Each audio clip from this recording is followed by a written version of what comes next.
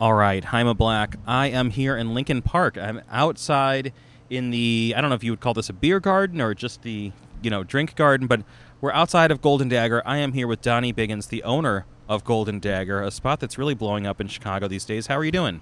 Great. Thank you very much for being here. Yeah, thank you for having me, man. I'm really glad we were able to do this. We're going to talk all about the great work you're doing here in the room at this venue, but for people who are kind of lifers in Chicago who are maybe older like me, we knew that this space used to be Tonic Room. So for anyone who maybe hasn't made it in yet since the pandemic has started to die down, they remember this as Tonic Room. What makes Golden Dagger different than Tonic Room? There are some physical changes right away as you approach the venue and walk up to the venue that when I kind of started thinking about doing these projects, and once I was in the middle of it, it no longer felt like Tonic Room, and that was kind of a big driver to kind of rethink the brand and the concept. But, the big differences are a brand new stage, a new entrance walking in. In the Tonic Room days, you would walk in and it would be, you'd come in and hit the door staff and then have to go to the right and swing this door open, and then you'd have to shimmy past everybody to get through to the bar or get past the stage. And so we eliminated that door and we rearranged the stage so you no longer have this like interruption for the performance. I think that's a crucial thing that I watched happen hundreds of times in Tonic Room, and I always kind of fantasized about changing the room into a more venue-like atmosphere and not interrupting the performance on stage with a door opening or some type of interaction right in your face. Well, and also it feels very open in there because you've got this great open window that faces Halstead here right behind the performer, and I'd imagine in the summer when it's not blaringly hot, that's probably got to bring like a really nice breeze and just bring some nice circulation into the room, right? Yeah, the window was kind of like a recovery COVID plan to get us open to a space where we could allow service again.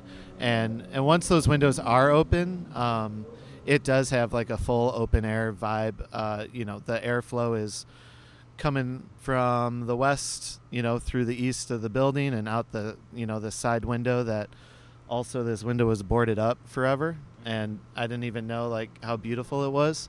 It was behind plywood. I knew there was a window there, but I never thought about utilizing it in any way, and now it's like kind of a very important piece of controlling our airflow of the space. Yeah, no, I think it feels great in there. And the new concept, Golden Dagger, that opened in April.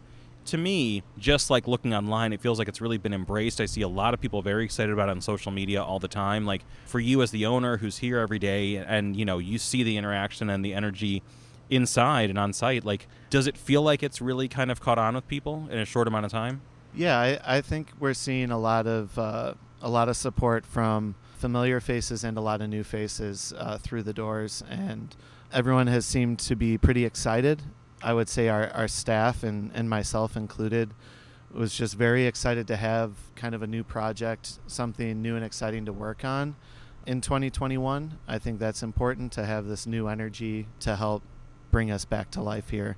But that ultimately, has been tons of neighborhood folk coming by for coffee that we would never, ever serve.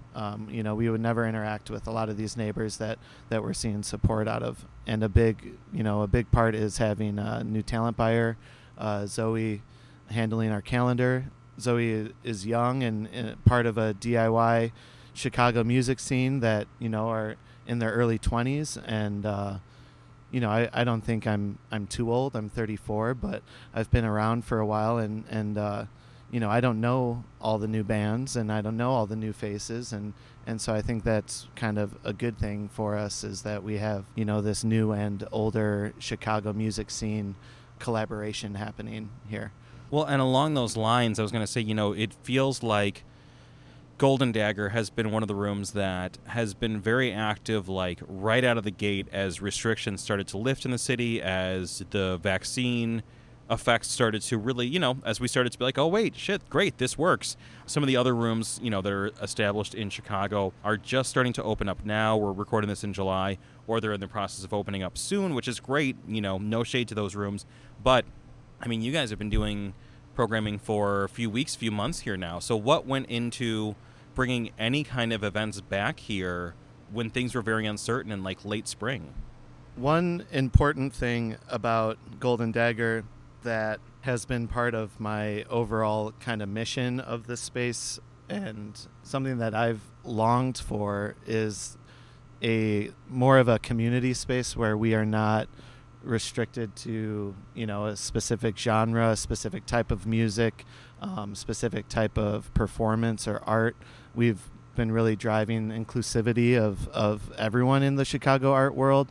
And so some of those early on programming that we were working on, we weren't doing any music. We were offering, different art classes and different, we had a drum lesson outdoors, and we've had acting classes. We've had all these different types of events. Yeah, I feel like I've seen a lot of DIY stuff, like record fair stuff. And yeah, you're right, not just traditionally like an actual musician performer on stage, but other type of events that really connect to the community. But there's still live events, which was, not a common thing even 2 or 3 months ago. Right. And I think literally having these bifold windows that open and allow this airflow of the space, it's this little market. And that was right when we opened. That's what we were working on. We were selling local vinyl and all local artisan crafts and doing Saturday markets, and we're still doing the Saturday markets. And though those have lost some energy because other spaces are open, it's still our intent to provide this space for free for people to use, that are in some type of creative field. Well, along those lines, one of the things I thought was very interesting when I was doing the research is there was a recent tweet, maybe from a couple weeks back. I'm going to read the tweet. This is the quote. Artists keep 100% of every single ticket they sell at Golden Dagger. It is not the responsibility of the performer to pay for our employees or our rent. That's our job. That's not maybe the opinion or the policy of every room in the city or in the country. As a venue owner, what made you want to take that stance, especially at a time where certainly artists are hurting, but also venues are certainly hurting? Sure. I have felt somewhat like this pretty much for the majority of my professional career in Chicago music, where, I've worked many shows in my lifetime and my career where artists have driven a certain amount of people, and it's been like a 3-band bill, and they did work hard on it, and, their numbers didn't cover production costs, and they walk out of there with nothing. And those are sad moments. As a talent buyer, as a venue manager, whatever my role might have been, then and today, is I've always had an issue with not paying people. I don't like them coming to a space that I invited them to and then sending them away with nothing. It is extremely unfair in my eyes. And ultimately, artists were horribly affected by the pandemic, just as we were. But our business is mainly driven by the artists on our stages. So I feel that it's most important to be taking care of them as if we're taking care of our employees, and I think that we have a small enough space where our staff is a smaller staff, and my expenses, everything has still seemed to have increased since before the shutdown. But, I think this is a fair option for every artist to have, and it's deserving. We profit off of what happens at our venues, and to cut in on that, to me, is not fair. Well, I don't have to tell you this, but for anybody who's listening who has not produced any kind of event, live music, whatever it is, events are fucking hard. Events are so, so hard. And again, I know you know what I'm talking about better than anyone, but, I've produced events in my day, and you could do everything right. You could have the best lineup, whether it's a panel, whether it's a concert with bands and DJs and whatever it is. But if the weather's bad that night, or if suddenly something better gets announced on the other side of town that got announced 2 days before, and you've done 5 weeks of booking work, and then, maybe 6 weeks of promotion work, and then you show up that night, and then no one comes out. And it's a terrible feeling. It's terrible for the talent, and you're right, like when the venue owner, the promoter, the talent, anyone and everyone involved has done work for weeks or months and then no one leaves with any money, it's a pretty defeating feeling. I mean, I think we've seen that in Chicago again and again, why so many bands that are great are not able to, who don't hit that like Fall Out Boy level, just aren't able to, sustain it here because events are hard. Yeah, they are. And I think that's kind of been part of this reopening plan, is like a slow build out of live music, right? Because what events are hard, and they're going to be hardest right now.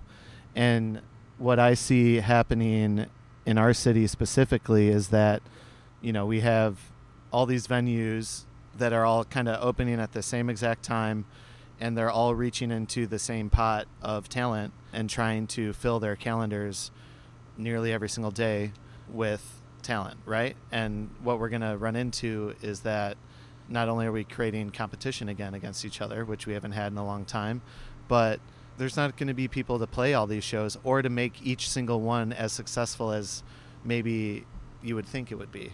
Yeah, because we're seeing that on the kind of national scale too, where it's like all the festivals got announced within 5 weeks of each other, and they all got put together last minute. And some of the festivals, you look at them and you're like, holy shit, every single band on this bill is amazing. And other festivals, I won't name names, you look and you're like, what happened there? And it's rough though, like, and I'm being snarky, but at the same time, like, everybody's reaching into the Halloween candy basket at the same time, so there's only going to be so much left if everybody's going in at once. It's like the piñata's been broken, right? And we're all running to get the candy in a way. And that's like, and that right there is even more reason why artists should be paid. Yeah, absolutely. I mean, God, artists have been hit. And again, everyone's been hit this past year and a half, but it's like artists certainly not being able to tour. And we've heard the last decade in any South by Southwest talk or any article about the music business is like touring is the last space where artists make money. And then to have a year and a half off the road.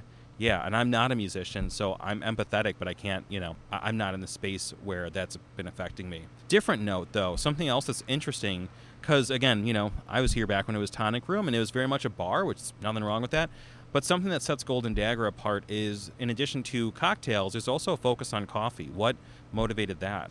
So the motivation of coffee, I would say 2 motivators. The first is that 2 of my former staff, Matt DeWine and Billy Giannopoulos, started a coffee company called Skylight Coffee, which they came out with in May 2020. And I became a fan of the coffee early on and wanted to support them, and basically have committed to drinking that now for like 14 months.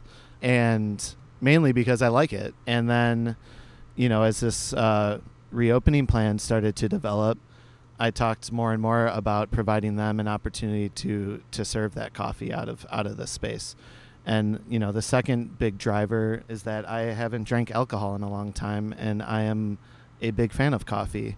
And so I feel like it's important, to be working in something that I'm like feeling passionate about, and a safe product to sell to people. And it makes me happy to have this space where I can come and get a coffee.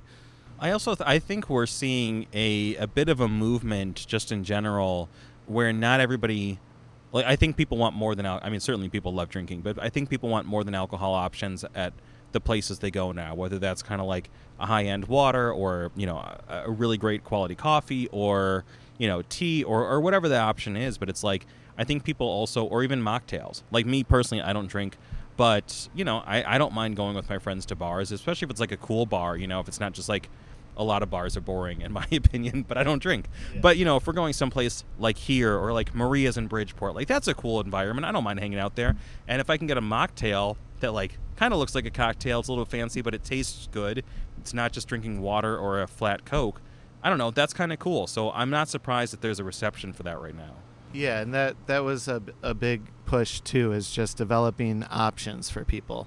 And being a non-drinker in the last on and off for a few years, those options are very restrictive. And ultimately what it leads to is that I don't want to go out and I don't want to do things, or I don't want to have no duels, and I'm just not interested in that. So it's more of just providing people with options, and when you do provide them with options, you'll realize that people enjoy that, and they'll buy the mocktail, and they'll drink mineral water, or they'll drink these other options that you provide, and if you're a capitalist and worried about your profit margins, like you can figure that out too to make it successful. People will still pay money for coffee. They will. Sure. I mean, Absolutely. They will pay money for coffee, and they'll pay money for a mocktail because it looks good and it tastes good. Yeah, so, absolutely. Something else that's interesting about your work is that you're also the talent buyer at FitzGerald's over in Berwyn. So how do you balance that between, because I would imagine each one of those roles is a tremendous amount of work in and of themselves, but how do you balance your work here at Golden Dagger and your role at FitzGerald's? Well, I don't want to grade myself right now on that balance because it's been very difficult. I'm sure, yeah. But a lot of it has always been, I'm like a calendar nerd.